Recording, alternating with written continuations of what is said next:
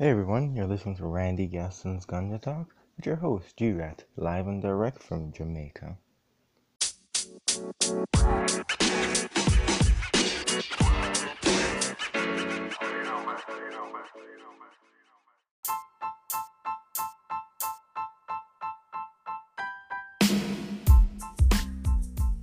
Hey everyone, this is Randy Gaston, G-Rat.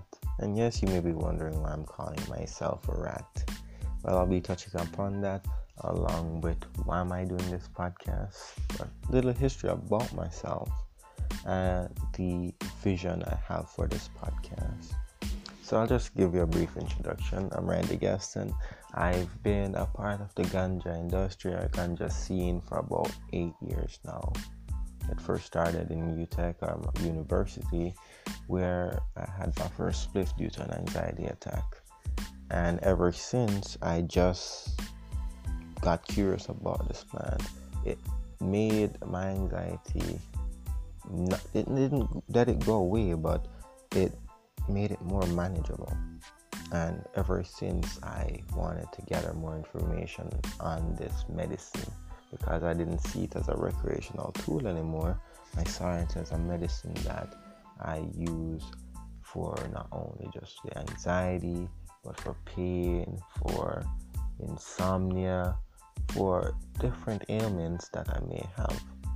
And I've seen it work for many individuals in the same way. The reason why I'm calling myself a rat, it's an inside joke with my Now Grow group, where I'm the rat that goes around boring through the rubble, always finding some good information, always making some form of poem, going around the island, finding strains, finding ganja people. So I'm the rat boring through the Jamaican myths, uncovering the secrets, debunking these myths, and having insider reviews from the industry people themselves to highlight Jamaica's ganja. I've been a part of the YouTubing scene or WeTubing scene since 2018, where I stopped for a while, but I'm now back revamping myself, revamping my channel to bring the information to you. I've worked with Tricky D, Beninia, Jackie 420, Fresno Nerds, multiple individuals on the YouTubing platform, where not only did I learn a lot, but I got a greater passion about this plant. With these individuals, I got to see multiple grow methods. I got to see how it's processed, tinctures being made, canna oil, everything. And I also use some of these practices here in Jamaica, where I made cannabis coconut oil, I've made edibles, I've made oils, I've made multiple products from ganja. But also with these individuals, I got to meet Subcool Genetics, rest in peace, and Jinx Proof Genetics, along with multiple industry people. And multiple geneticists are basically people that create seeds or create genes or create strains, and to me they are the pioneers of the ganja industry in their field overseas. I got so much information, but what I realized, not a lot of people were as blessed as me to meet such individuals, to get this information, to get this re-enlisting passion or this overall, I don't even know how to explain it. For me, it was a frenzy of knowledge that I soaked up and I enjoyed. So the reason for my podcast is not just to educate everyone about ganja in Jamaica, along with multiple methods it's grown or multiple ways it's processed, but to also expose these myths in Jamaica. Because growing up here, I heard a lot of hearsay about ganja, but through my personal experience, I got to see the truth for myself. I want to expose this truth. I want to debunk the myths. I want to have the people in the industry come on my platform to not only say why they are part of the industry, but where they see this industry. Why ganja? Why Jamaica? Jamaica has a real rich history about ganja, with ganja. The DEA at a time dubbed us the ganja capital of the world, and again, multiple individuals, multiple countries dubbed us the ganja capital of the world by us not just only smuggling the most ganja, but having a premier ganja that if you see individuals coming to Jamaica, if one of the things about people coming to Jamaica, they come here to get the best ganja. I've been told that they've only gotten such a great quality from Jamaica itself. Our history started in 1850s to the 1860s, where the Indian indentured servants brought it here through trade or just through while they're making their passage throughout the West. It became a part of Jamaica and became not only a recreational tool but a medicinal tool as well. Up until 1961, it became a bit legal. Ganja became illegal, I should say. Cannabis was not. So the reason for it being illegal was fear of unrest from the lower classes. But ganja has been used by all classes. Research was done up until 1979, and it was a research regarding what are the components of the ganja grown here. Why is it different? Why does it express a different pheno? And when I mean pheno, a different version of ganja. Because you can grow ganja in multiple areas of the island, but you'll have different ways it's expressing itself. Throughout my 8 years of growing ganja, being around it, and now having my ganja guru who taught me the plant expresses itself, let it express itself through its natural growth, allowed me to not only realize this theory, but also how to express myself as an individual and as a grower. In 2015, Jamaica made amendments to the Dangerous Drug Amendment Act, where we are now able to have 5 plants per household. 2 ounces of ganja can be carried on you. Cannot smoke in public places, which is understandable. And also, Rastafarians have been recognized for their sufferance and given the right of sacramental rights.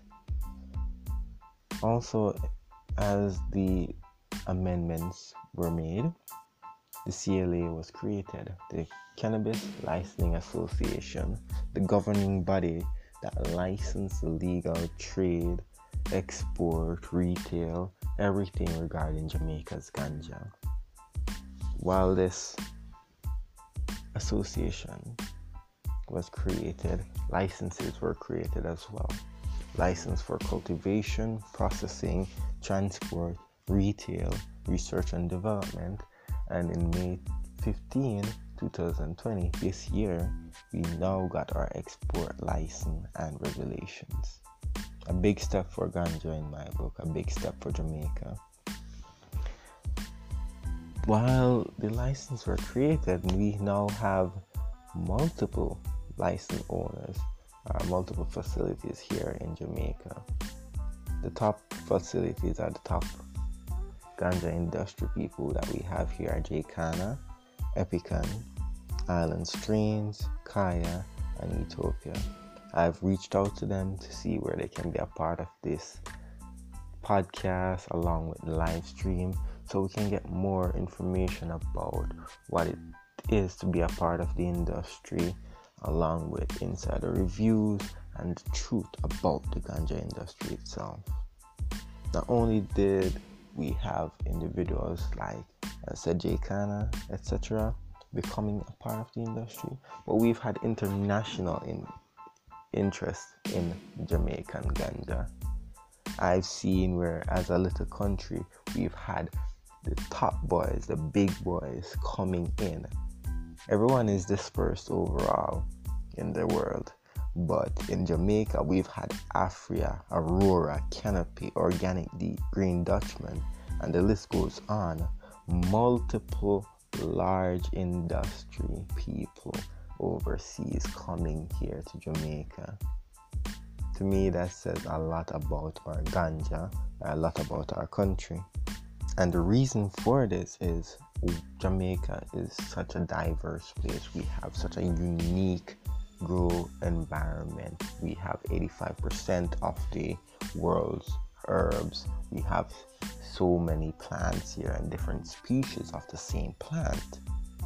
We have a diverse grow effect, microclimates, stuff that I'll touch upon as we go further into the podcast, go further into the live streams and discussions that we'll be having. The future for Jamaica is green. Epican, not just Epican, but multiple individuals have said this. Jaycana recently, the head of Jaycana recently says, I'm not going to quote because I don't have the article here in front of me, but Jamaica has never been greener for ganja. The cannabis industry has never been more ripe for it.